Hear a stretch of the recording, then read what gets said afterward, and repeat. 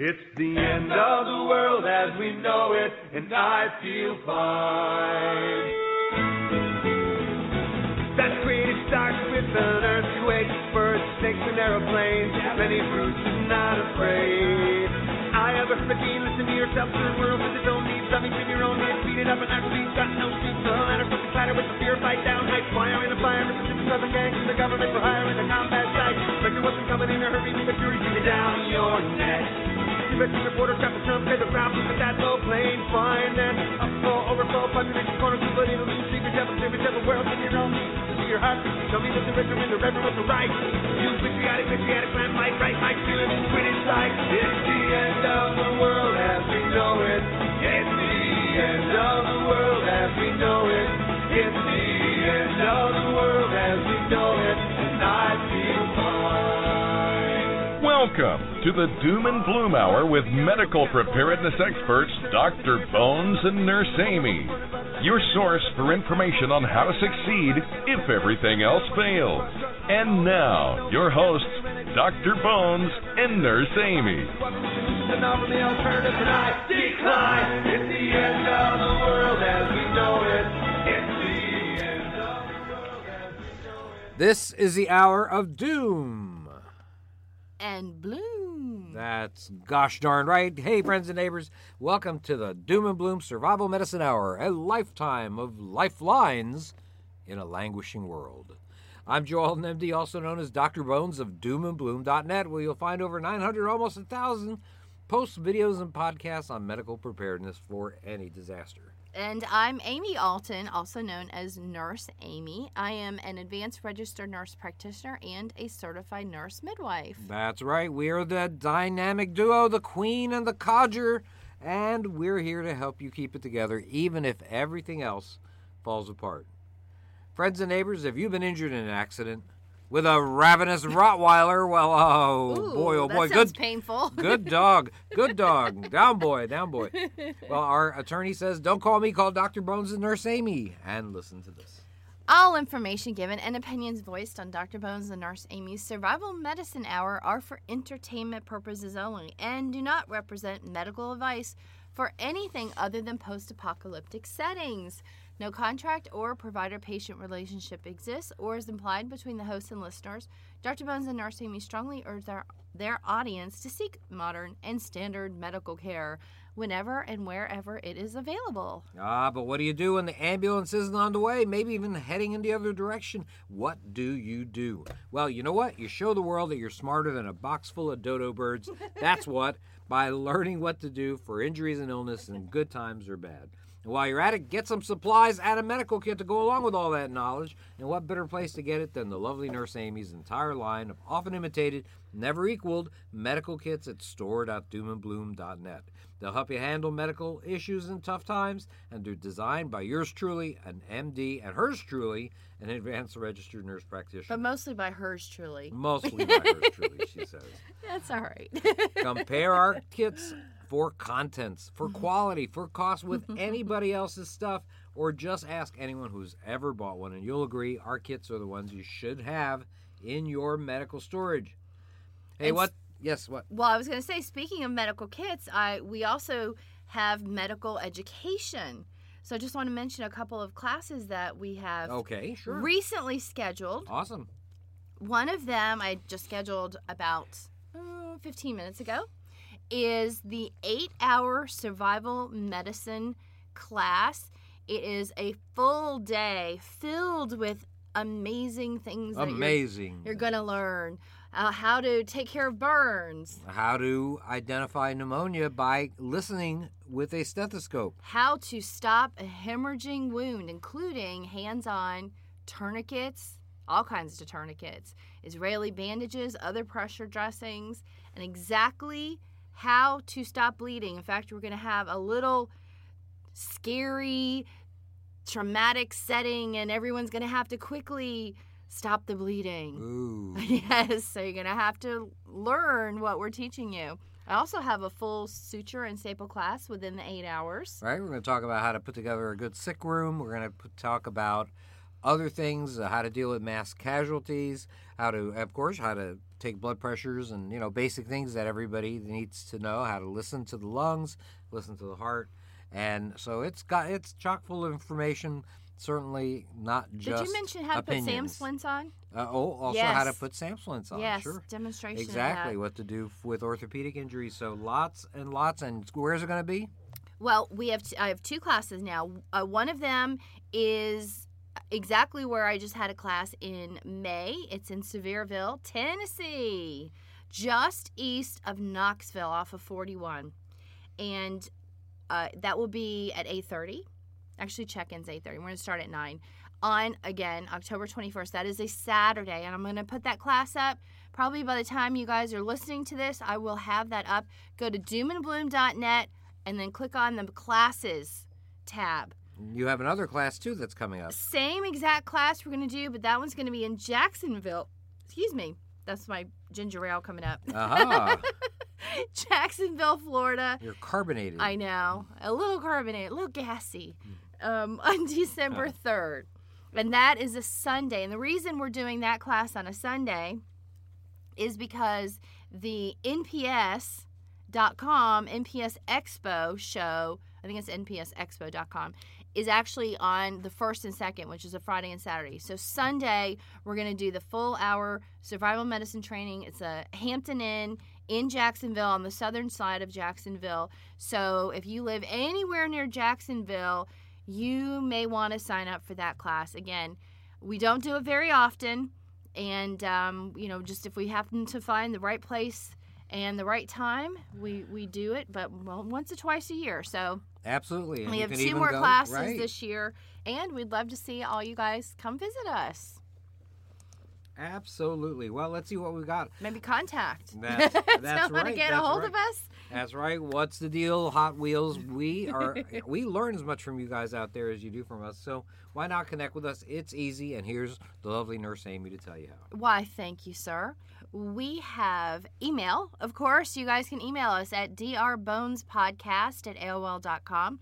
You can find us on Facebook at our group Survival Medicine, Dr. Bones, and Nurse Amy. Have a couple of Facebook pages, Doom and Bloom and Doctor, spelled out, Dr. Bones and Nurse Amy Show. You can follow us on Twitter at Prepper Show. We have an Instagram. I actually put up an Instagram Oh, yay. Cool. yesterday. How did people get to our Instagram?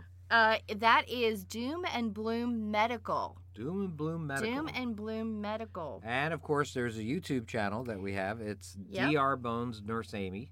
And all sorts of other stuff. And we have, of course, our other podcasts all about current events, American Survival Radio, broadcasts from a number of radio stations throughout the country, both land and interweb. Interweb. That's absolutely right. Well, I wanted to talk a little bit about something I read in the Wall Street Journal. You know that the Wall Street Journal says that maybe you no longer have to fast before having surgery. Oh, seriously? Yeah, according to Wow. a Wall Street Journal article by a physician, an academic physician, says that if you do not eat before having surgery, it's like a 200-pound person burns about 3,000 calories and loses a significant amount of muscle stores, carbohydrates during an operation. And they ask, would you tell an athlete not to eat or drink after midnight before the big race? Obviously. Oh. And so hospitals in Europe actually are now allowing carbohydrate-rich drinks before surgery with pretty good outcomes. So that, I think, Okay, is so going to be liquid. something. Yes. Okay. Well, I can understand not having the solids because they're, at least when I was in school, we had the risk of aspiration. Right. If And- somebody vomited during surgery, of course, you don't have your reflexes and you have this tube that's keeping your airway open, so you can't shut the airway off and not regurgitate things. It just doesn't work that way, so you can get things into your lungs. Right. That indeed was the original reason for having people not eat before surgery back in the 1850s when they first instituted that. And they never got rid of it, but practice. still no solids. That's But I right. can understand the liquids because your stomach absorbs liquids pretty quickly. Well, I'll tell you one thing, that if you encourage patients to load up on the right nutrients, like people that are running a race or preparing for a race, it could help to make those procedures a little safer and perhaps easier to recover from. So that, I think, is something new. Right now, I don't think that is the standard, but it is maybe something that might one day indeed be that way. Well, let's see. Let's talk a little bit about, it's summer. Mm-hmm. And oh, boy, do I know it's summer. We're in South Florida. Right. I know it's summer. Absolutely. And, of course, school is out and everybody's taking their family camping. And so I want to, and by the way, what a great way to teach your family survival basics by taking them camping. I mean, the skills that you need to be a successful camper, have a memorable, in a good way, camping trip. Right. You hope. Yeah, right, exactly. Should we start listing all the things that could go wrong on a camping trip? There's so many. That's true. Well, the skills to make things go right during a camping trip are similar to the activities that are required for daily survival in times of trouble. And the good news is that once you learn these, pretty much these lessons last a lifetime, like riding a bicycle. And that's why it's so sad that organizations like Boy Scouts and Girl Scouts are in a sort of decline, because there's no greater gift that you can give young people than the ability to be self-reliant. Wait, did you say that on purpose? I did. To get me started? Oh, What was the conversation we had yesterday? We drove around a park. All about that. Yeah. We drove around a park yesterday, just for fun, because we like parks and we like to see nature. And we were discussing Boy Scouts and Girl Scouts, and how I personally think there should just be Scouts, and that all the skills that the Boy Scouts learn should be taught to the Girl Scouts. And no offense to the Girl Scouts, because I don't even know what they're teaching these days, but I know when I was a Girl Scout, it was all froofy and, I don't know, sissy-fied. Oh, my gosh. How to sew, how to be a hostess, I don't know. All right, well. That can be, like, extracurricular, but the main skills of what the Boy Scouts learn, girls should be learning the same thing. And I don't necessarily mean that it should be boys and girls together. I don't care if they're separated. But the curriculum that the Girl Scouts are being taught needs to go away, and there just needs to be Scouts. They can have single-sex groups, single-sex camping trips. I don't care. But the same thing that the boys are learning, they need to be teaching the girls. And what about exactly the same thing? And what about people that aren't boys or girls, but are one of the 14 other sexes? Then I don't care. Pick sexes one. That there I don't are care. Now. Pick a side. There's only two sides at this point. But just pick one. All right. Well, I mean, oh gosh, of course that's not politically correct, because I don't know. You there might be some neutral again. thing. Are you being incorrect politically? What you know what I'm saying? I'm saying is that the Boy Scouts have an amazing educational curriculum. And every girl should know exactly what the Boy Scouts are learning. Every single girl. So if they get dropped in the middle of the woods, they know how to find their way out. They know how to make shelter and make fire and find water and make things out of nature. Yeah. Right. Know what's edible, what's not edible. I totally agree with you. 100%. And how to get yourself out of bad situations. And they teach all kinds of awesome things. And every single girl needs to know that. Now, of course. And then they all need to go into 1 year of military service after they graduate high school. But that's for another topic. Oh, boy. Well, I have to talk about that on American Survival Radio. Well, I'll tell you what. Let's talk a little bit about poorly planned campouts, which become memorable in a way that you don't want. Wait, here's one. Especially if somebody gets injured. So we're going to talk about how not to get injured and how to stay safe. Yes, but before you go, what is the one thing you need to check out before you leave for your trip? The weather. The weather. The weather. That's part of what I'm going to talk about. Sure, excellent. Absolutely. Pre-planning. Yes. Will save a lot of heartaches. Absolutely. Pre-plan not only headaches and heartaches. Not only your medical supplies, but what things can possibly happen. And I know you're going to discuss some of those things. Absolutely. Well, I mean, but the good news is that a few preparations and an evaluation of the limits that your party has, depending on the age of people and their skills. If you can get these right, you'll enjoy a very wonderful outing with people you care about, and maybe you can impart some skills to the next generation that'll serve them well in good times or bad. Now, if you haven't been camping much, don't start by attempting to hike the Donner Trail or the Appalachian Trail or something like that. Begin by taking day trips to national parks or maybe a nearby lake. You know what? I really like that advice. Yes, that is good advice, isn't it? I'm just loaded. I got a million of them. Absolutely. So set up your tent at a campfire, see how it goes when you don't have to necessarily stay in the woods overnight. And once you have that under your belt, start planning your overnight outings. Now, whatever type of camping you do, always assess the capabilities and general health of the people in your party. You got old folks, you got young kids. These people are the ones that are going to determine the limits of your activity. And the more ambitious you are, the more likely you're going to tax the kids and the oldsters that won't be able to handle it. And guess what happens? Disappointment, a bad time, injuries could be the end result. Now, important first steps to a safe camping trip is knowledge, as Amy says, about the weather and the terrain that you're going to be encountering. Talk with park rangers, consult guidebooks, check out online sources, so many things. And some specific things you need to know: temperature ranges, not just average temperature ranges for a particular area. The amount of rain or snowfall, where the trails are at campsite facilities, animal issues, plant issues like poison ivy, things like that, insect issues like mosquitoes, the availability of clean water. That's important, and how to get help in an emergency. So that's going to be very important. And that makes sense because if you're in a really remote area with a lot of mountains, you may just not have a cell phone tower. And so you may consider having a CB or CB. I don't know if anybody remembers those. The truckers know what I'm talking about. A ham radio. Right, or handy talkie, right? Exactly. Or a walkie-talkie. Or if you have the money, a satellite phone. Wow, yeah, a satellite phone would be great. So, but some way to get a hold of the outside world, if you know where you're going, is pretty remote.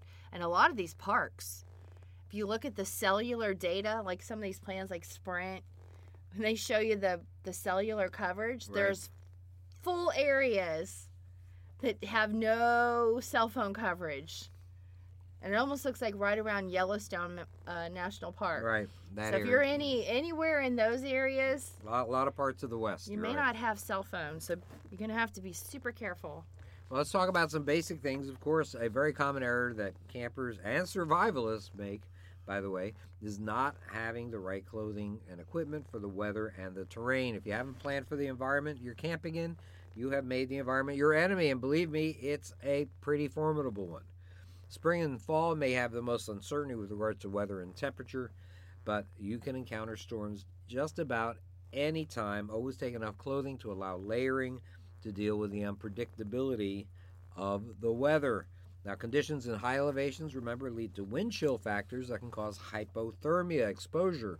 If the temperature is 50 degrees but the wind chill factor is 30 degrees, you lose heat from your body as if it were below freezing. Be aware that temperatures at night especially may be surprisingly cold. Watch Naked and Afraid and you'll find that out. Even in tropical areas, it can get pretty darn cold at night.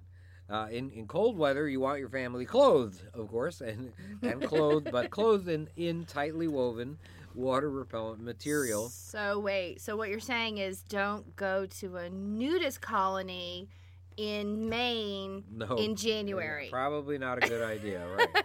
Okay. You know what? Note to self. Yes. It's something to keep in mind. So anyhow, water-repellent material, that's really good. Of course, some kind of windbreaker. Wool, by the way, holds body heat better than cotton does. Just if you didn't know that, you probably knew that already. Some synthetic materials work very well. Gore-Tex, very popular for ski clothing. And just add and remove layers as you need it. Now, if you're at the lake front or the seashore in summer, your main problem is going to be heat exhaustion and burns. Make sure your family members wear sunscreen and put on the sunscreen 15 minutes before going out in the sun to allow it to absorb into the skin. Hats, light cotton fabrics, that's important. Plan anything strenuous you're going to do for the mornings when it's cooler. And in any type of weather, make sure everyone stays well hydrated. Dehydration causes more rapid deterioration in physical condition in pretty much any type of stressful circumstance. Make sure that you allow a pint of fluids an hour for anybody that's going to be active. Now, the most important item of clothing is perhaps your shoes. If you got the wrong shoes for the outing, you are going to regret it, buddy. If you're in the woods, high tops that can fit into your pants legs, that's probably the most appropriate thing. If you go with a lighter shoe in hot weather, Vibram soles, those are your best bet. Vibram, Vibram. High tops for the woods aren't just because of poison ivy. You know, there are ticks that can cause Lyme disease. As a matter of fact, there's a very high concentration of population of ticks. Ticks have grown because of increased deer populations, and so be aware of that. And that's another good reason to be wearing high tops with the pants tucked in. Now, choosing the right clothing isn't just for weather protection. If you have the kids wear bright colors, you'll have an easier time keeping track of their whereabouts. Long sleeves and pants, of course, are also very important. Not only long pants, which I was mentioning before, but long sleeves. It's very good against insect bites that can transmit Lyme disease and other kinds of insect-borne illnesses. And we know how easily ticks will jump on you. Absolutely. Remember we were just going through that little field? Yep. When we were in Concord, Massachusetts, going through the Minuteman's Trail, Yep. we wound up cut through a little field. Uh-huh. I mean, the grass it wasn't grass. It was some sort of, I don't know, what would you call turf it? of some sort. It was grass. What do you mean? You don't think it was grass? It was some sort of weed or All some right. sort of straw. Well, grass is some sort of weed to me. Okay. Just between you and Anyway, it wasn't very high, and usually we think of ticks hanging off of trees, dropping on us. But these things must have jumped on us from that, because all we did was go from the historic building, the little museum, to across the field to the trail. Right, just a few hundred yards. And I had, 3 on me? Yeah. One was on my arm, Yep. one was on my pants leg, and one was on my shoe trying to crawl in. So it's Or especially... my boot, I should say. This summer, especially important to watch out for ticks. Now, a real estate agent's motto is what? Location, location, location. And that's also true when it comes to camping. You always should scout prospective campsites by looking for broken glass, other garbage that can pose a hazard. Sadly, you can't depend on other campers to pick up after themselves, so you never know what you'll find there. You just have to probably check it out beforehand if you live in nearby. This is what I would do. Of course, look for evidence of animals that are nearby. If you see large droppings that may be related to bears, for example, or if you see a lot of beehives or wasp nests, well, you know you've got some hazards to deal with there. You should always advise the children to stay away from any animals, even the cute little fuzzy bear cubs, because if there are any of those kind of little baby animals around, there's probably a big angry mama that is going to object to your messing with them. If there are berry bushes nearby, by the way, you can bet it's on the menu for bears. Despite this, things that birds and animals can eat aren't always safe for humans. So when you see berry bushes, make sure it's a berry that you can identify. If it's a blackberry, it's a blackberry. If it's a salmonberry, it's a salmonberry, or a blueberry, it's a blueberry. But if it's some weird kind of berry, well, you want to know something? It may not be a plant you should eat. And speaking of plants, your show is learn to identify the plants in your environment that should be avoided. And this especially includes poison ivy, poison oak, poison sumac. Show your kids pictures of the plants so they can steer clear of them. And of course, the old saying is, leaves of 3, let it be. And so that usually is a way to identify poison ivy and poison oak. Fell's Naphtha soap, if you've never heard of that, Fell's Naphtha soap is one of the early detergents. If you see a magazine, We just looked for one. Yeah, right, from one that your World War parents II, had. some of our old-timey magazines that we have here in the old library. It shows Fell Naphtha soap chips were the detergent to put in your washing machine. Or the soap. Or the soap itself. And it was a golden bar, and guess what? It is still a golden bar, and you'll find it in a number of our medical kits. And it has the exact same packaging. Right. And exact same wrapper. and it No just- change whatsoever. And it's especially effective in removing toxic resin from plants like poison ivy, poison oak, Absolutely. and poison sumac from skin and also clothes if you suspect exposure. The quicker you clean with the Fell's Naphtha soap, the more likely you'll be able to get off the toxic oils. By the way, if you've never heard of Fell's Naphtha, it's spelled ELS, and then a hyphen, and naphtha, NAPTHA, soap. Now you've got to build your fire and establish fire pits if you can, away from dry brush. Remember, in drought conditions, a lot of places are in drought conditions, especially in the west. There's probably 40 or 50 wildfires going on as we speak in parts of the west. And so, in drought conditions, consider using, let's say, a portable stove instead of making a big old fire. Of course, children are fascinated by fires, so watch them closely or you'll be dealing with burn injuries. That's certainly something can happen.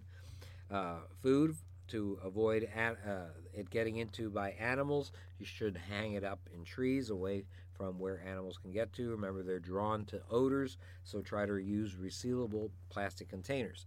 Now, if you camp near a water source, remember that even the clearest mountain stream may harbor parasites that cause diarrheal disease, dehydration, all sorts of bad things. So water purification is basic to any outdoor outing.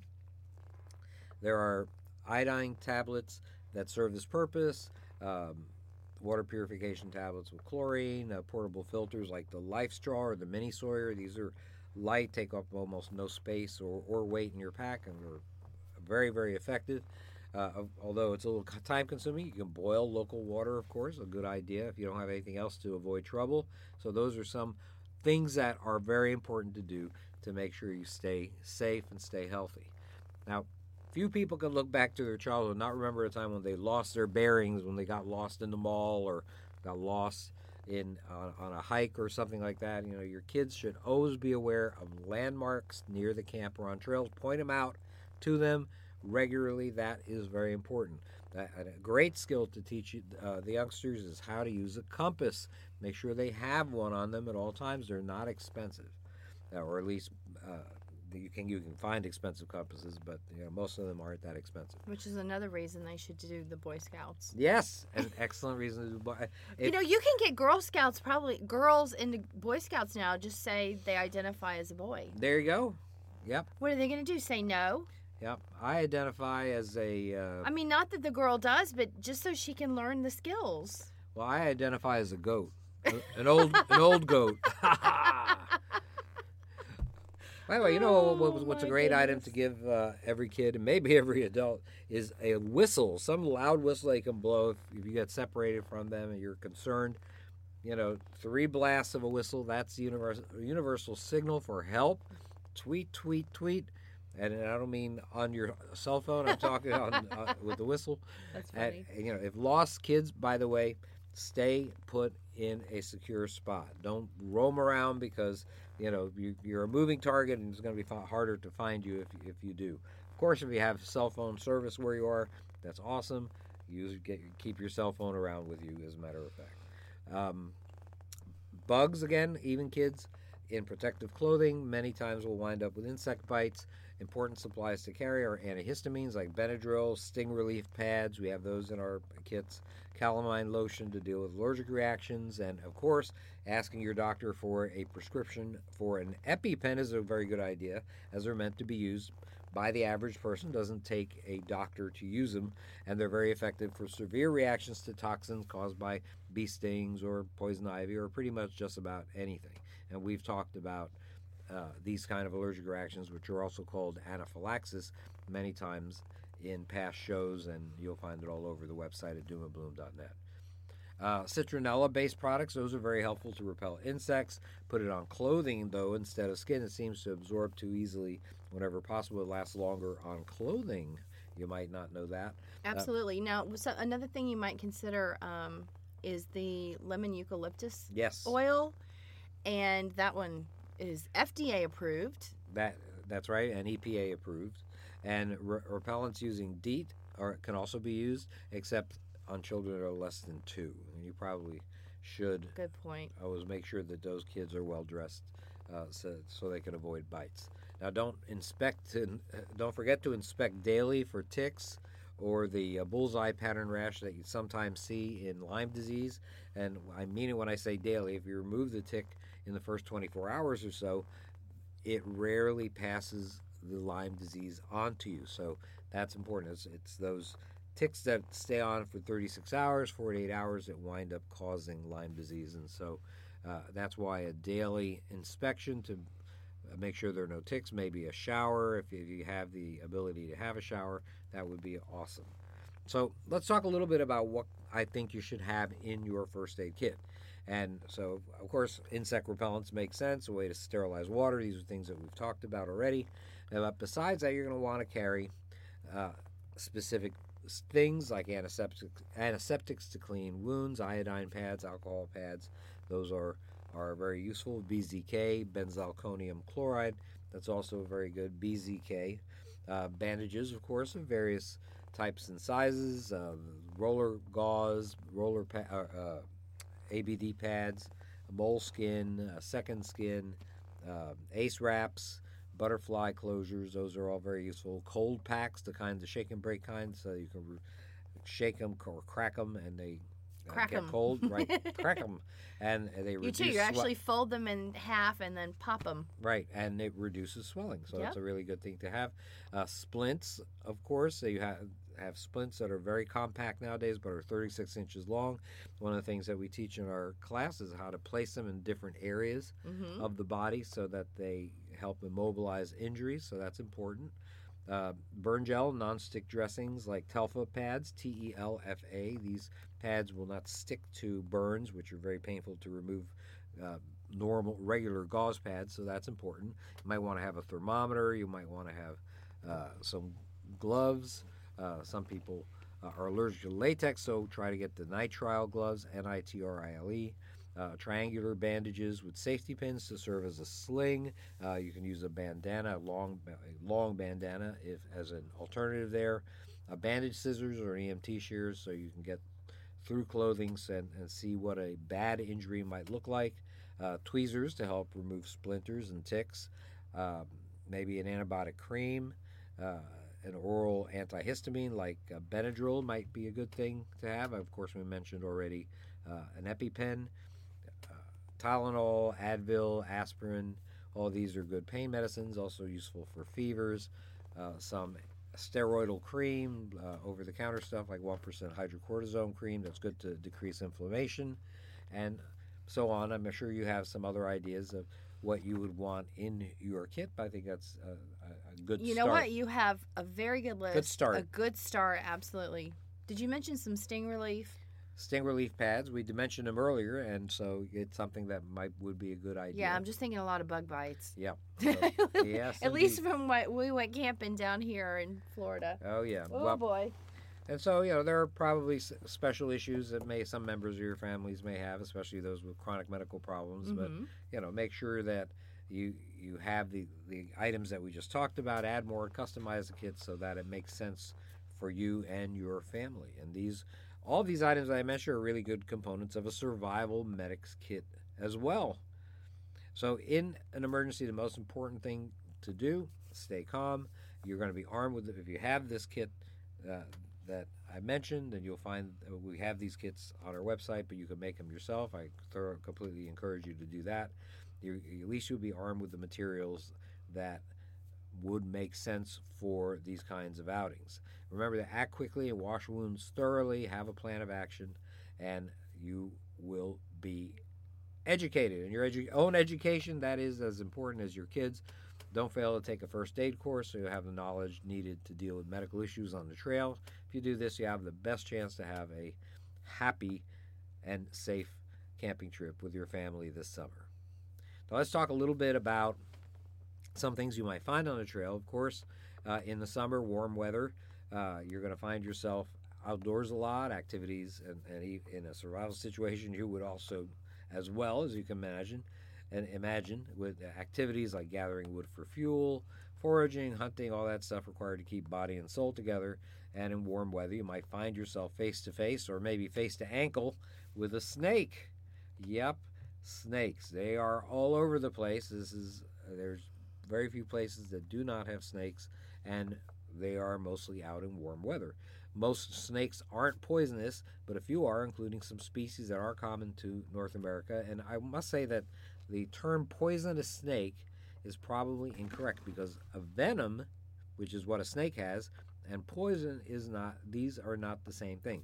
Poisons are absorbed in the gut from eating it or ingesting it, or through the skin, which can be absorbed through the skin. But venom has to be actually injected into tissues or blood via fangs of, let's say, a poisonous snake or a venomous snake, or a stinger from a bee or a wasp. And interestingly enough, it's usually not dangerous to drink snake venom unless you happen to have a cut or a sore in your mouth. So it probably not, you can't say the same thing about poison, arsenic, and things like that. But having said that, please don't try this out at home. Do not try to drink snake venom. It is, interestingly enough, probably not going to kill you, but probably not a great idea either.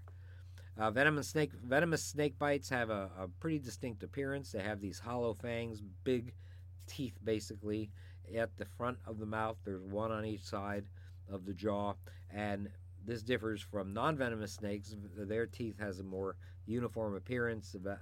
The venomous snakes have the big fangs in the front and maybe some smaller teeth in back, and non-venomous snakes have teeth that are about the same size all the way around. And I wrote an article about this at doomandbloom.net, and I actually put a picture up of what a venomous snake bite looks like, and there's also a photo of a venomous snake bite, and also what a non-venomous snake bite looks like.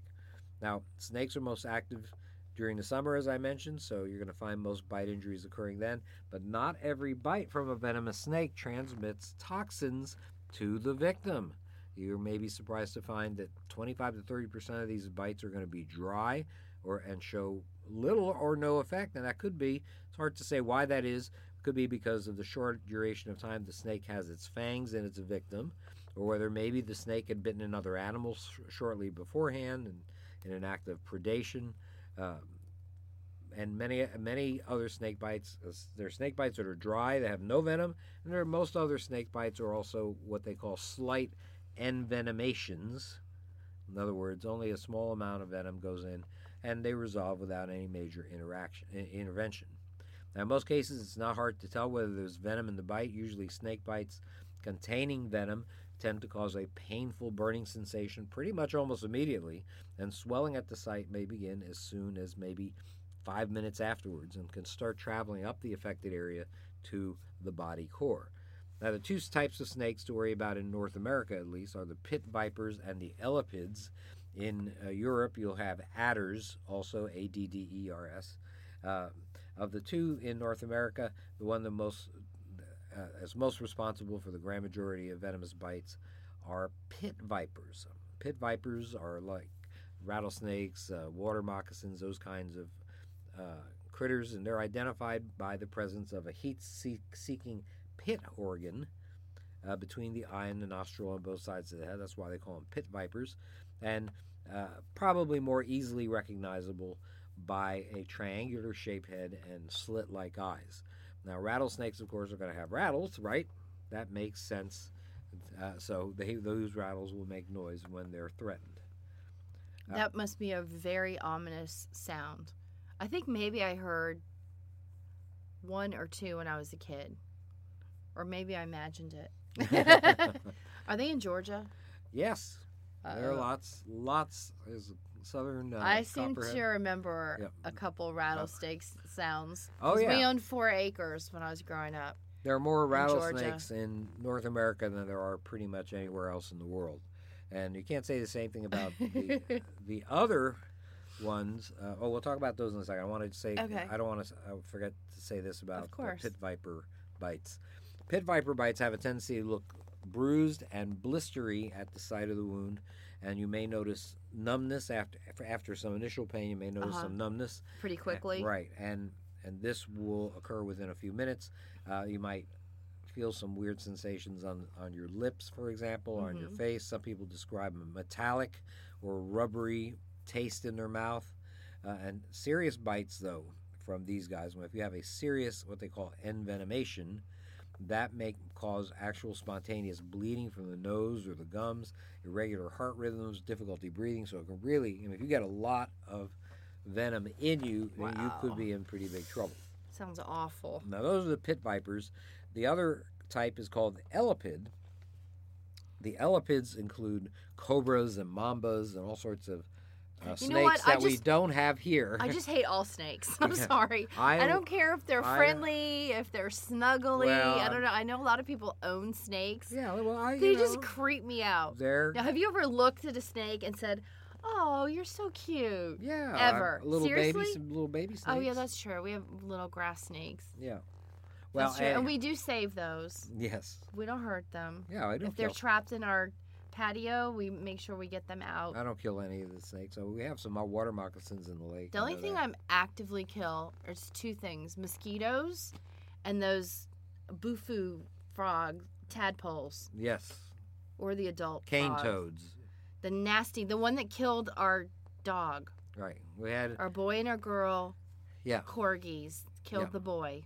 Yeah, that's true. When a dog bites a cane That was toad, sad. what happens is that it has a whitish secretion that comes from some organs on its what looks like a shoulder, I guess, and it causes a major effect on the cardiovascular system of a frog. I mean of a dog, Yes. rather, because of the frog or the cane toad that is really, really dangerous. And that's a poison, right. not a venom, That's right. Exactly right. because it's ingested and not injected. Exactly. There you go. Very good. Well, before That's a good example. moving on, I right? just want to talk about the other type of venomous snake, and that's the elapids. I mentioned that they include cobras and mambas, but they also include the colorful coral snake. Coral snakes appear very similar to their look-alike. The coral snake is venomous. The non-venomous version is a king snake, and both of these types of snakes have red, yellow, and black bands and are commonly confused with each other. The old saying goes, "Red touches yellow, kill a fellow. Red touches black, venom it lacks." That, in other words, if the red band is next to the yellow band on the skin of the snake, it's a deadly venomous coral snake. If the red band on the snake touches the black band, it's a non-venomous king snake. And so it's important to know that this old saying applies to coral snakes, but only to coral snakes in North America. Coral snake bites are a little different. They don't cause as much bruising, but they are what they call neurotoxic, and they cause mental and nerve issues such as twitching, confusion, slurred speech. Nerve damage may cause difficulty with swallowing and breathing. Sometimes it causes complete paralysis, could be very life-threatening. Luckily, there were, in the year 2013, only 73 coral snake bites reported in the U.S. Most Thank goodness. of the snake bites are going to be from either non-venomous snakes or from pit vipers, which are certainly plenty dangerous enough. An ounce of prevention, they say, is worth a pound of cure. I fully agree with that. High-top boots and long pants, as I mentioned, for camping, always a sound strategy when hiking in the wilderness. It's important to be aware of where you're putting your hands and feet, so be especially careful around areas where snakes might like to hide. They like to hide in hollow logs, under rocks, old shelters. I remember seeing one in a shelter along the Appalachian Trail once. Wearing sturdy work gloves would be a wise precaution if you can't avoid these places. Now, if you let snakes know that you're nearby, they tend to leave the area. Most of them aren't that brave. And you might. So snakes are really you shouldn't chickens. be that. Yeah, well, you Is what shouldn't you're be. saying? You shouldn't be that brave either. I So don't you're saying think. snakes are really chickens Snake in a snake skin. The famous chicken snake. Yes, absolutely, a very rare and beautiful No, snake. I do want to say something for those who do collect snakes. They're not cuddly, but I guess some of them have beautiful colors. I don't like their faces, but well, they just like the to hang colors. Well, you had a bearded dragon once. You liked having that just sort of laying on you, and so that's what snakes essentially do, right? Yeah, that's true. But So- he didn't slither. He didn't slither. No, he walked. He did not. It was a little differently. A little different. So anyhow, wear work gloves. Good idea if you're going to be poking around these places like hollow logs and old shelters, things like that. If you let snakes know that you're nearby, they usually hit the road. Snakes don't have an outer ear, so yelling doesn't make much sense. But treading heavily, pounding on the dirt as you walk and not tiptoeing around may create ground vibrations that they actually hear, quote unquote, I guess, better than you're talking. Now, in warm weather, snakes like to be active at night also. That means that any nocturnal outdoor activities you might have, they're inadvisable without a good light source. So if you're the Blair Witch Project people, you probably should have a good light source while you're walking around in the woods at night. The standard treatment for a venomous snake bite is something called antivenin or antivenom. Both are actually correct. Antivenin is a animal or human serum or a component of blood that has antibodies which are capable of neutralizing a specific biological toxin, in this case snake venom. Now, most hospitals will have it, but in survival scenarios, obviously this is going to be a pretty scarce commodity. If there's no help coming, then you might consider these steps. 1, you should keep the victim calm. Stress increases blood flow, thereby endangering the victim. That's something that's very important. Keep them as calm as possible. Keep them as still as possible also is a pretty good idea. Stop all movement of the injured extremity if they were bitten on the leg, for example, because movement transports the venom into the circulation faster.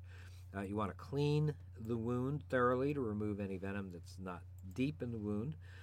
Remove rings and bracelets from affected extremities because there's probably going to be swelling and they might be harder to get off later. You want to position the extremity below the level of the heart. This theoretically slows the transport of venom. You want to wrap the area. Some people don't say not to. Some people do. If you do, wrap with clean, loose bandages like an ACE wrap, and go further up the limb than you normally would for a sprain. Now, pressure bandaging is thought to be helpful for coral snake bites, but may be risky for pit viper bites because it can cause tissue damage at the site of the bite. In any case, keep the wrapping less tight than when you're dressing a sprained ankle. If it's too tight, the patient's going to be uncomfortable, is going to reflexively move the limb. That's going to spread the venom around. Tourniquets, no good, do a lot more harm than good, so avoid tourniquets in these cases. You might get a pen and draw, or a Sharpie and draw a circle around the affected area. That's important. As time progresses, you're going to see the area shrink if it improves, or you're going to see it grow, the area that's red and swollen, grow, or bruised or blistered, grow if it worsens. This is, by the way, a good strategy to follow for just about any local reaction or infection or abscess or accumulation of blood under the skin, like a hematoma. So a Sharpie is indeed a medical supply. So don't be afraid to keep a few of them in your backpack. That's a wise move. The limb should then be rested. Maybe you should immobilize it with a splint or a sling so people don't move it. Less movement there is, the better. You keep that person on bed rest with the bite site lower than the heart for about 24 to 48 hours. And by the way, this strategy also works for bites from venomous lizards like Gila monsters if you're in the desert in the southwest. So that is something that is a pretty good thing. Of course, in normal times, definitely take that person to the hospital if you can. Now, you may have heard that it's appropriate to make a cut in the area of the bite and try to suck out the venom with your mouth.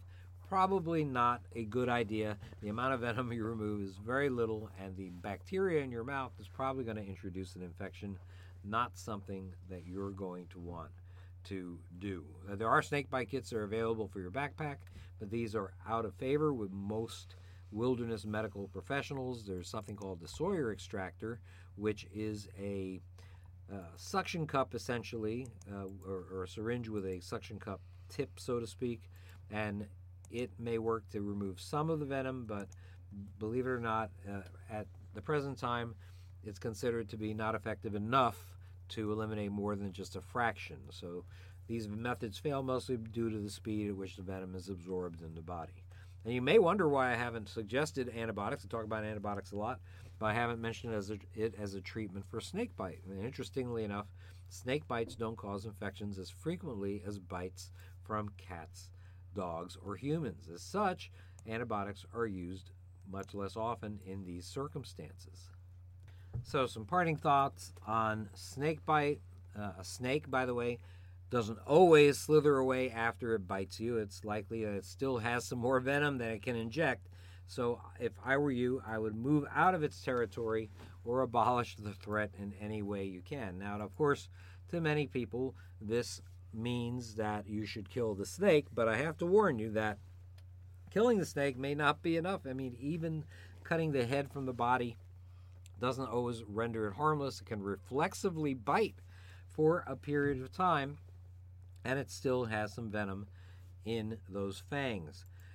Now, coral snakes and pit vipers, they may respond differently to an encounter with a human. Coral snakes are not as aggressive as pit vipers. They would rather flee than attack, but once they bite you, they have a tendency to hold on in order to inject more venom. So that's something that's important for you to know, that it may be hard.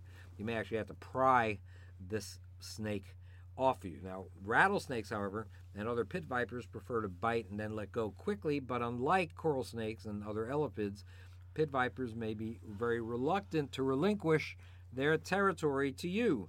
So it's important to leave the area as soon as you possibly can. Now, snakes, remember, can be dangerous, but they really want to avoid you as much as you want to avoid them. Believe me. So keep an eye out, wear decent gear, and both you and the snake are going to be much, much happier for it. I guarantee it. Mm-hmm. Well, we are almost out of time, but I think we haven't really mentioned where we're going to be besides those 2 8-hour classes. Yeah. But we are going to be before Yes. either of those classes. We are going to be in a number of areas. So why don't you tell us where we're going? Yeah, we actually have a pretty busy late summer and fall time. Yeah. All right, so our next travels, we'll call it, is to something we haven't done before. It's called the Ultimate Outdoor Expo. Wow. Sounds like lots of fun. It's going to be in Lexington, Kentucky. Awesome. Yep, we're going to drive up there, and that's actually a 3-day event. And that's something we don't usually do. That starts on Friday the 25th of August. It goes through the 26th, and also Sunday the 27th. And we're going to actually be speaking on Saturday and Sunday. You're going to speak one day, I think, on survival medicine, and I'm going to do one on survival supplies, Awesome. Medical supplies. These are completely free lectures, right? Absolutely, Okay. absolutely. All right, and where are we going to be next? Then we're going to be, hopefully, at the RK Prepper Show in Chattanooga, Tennessee on September 2nd. And September 9th is the Knoxville, Tennessee RK Prepper Show.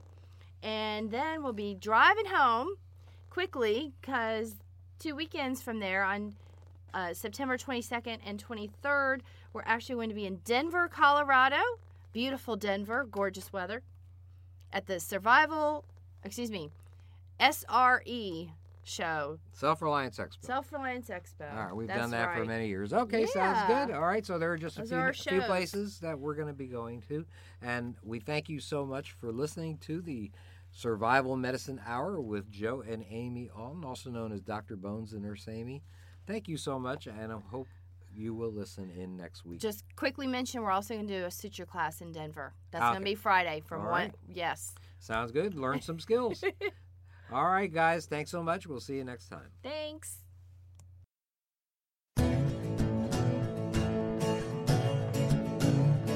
You've been listening to the Doom and Bloom Hour with medical preparedness experts Dr. Bones and Nurse Amy. Check out our website at www.doomandbloom.net for hundreds of informative articles about survival medicine, gardening, natural remedies, medical supplies, and lots of other good stuff.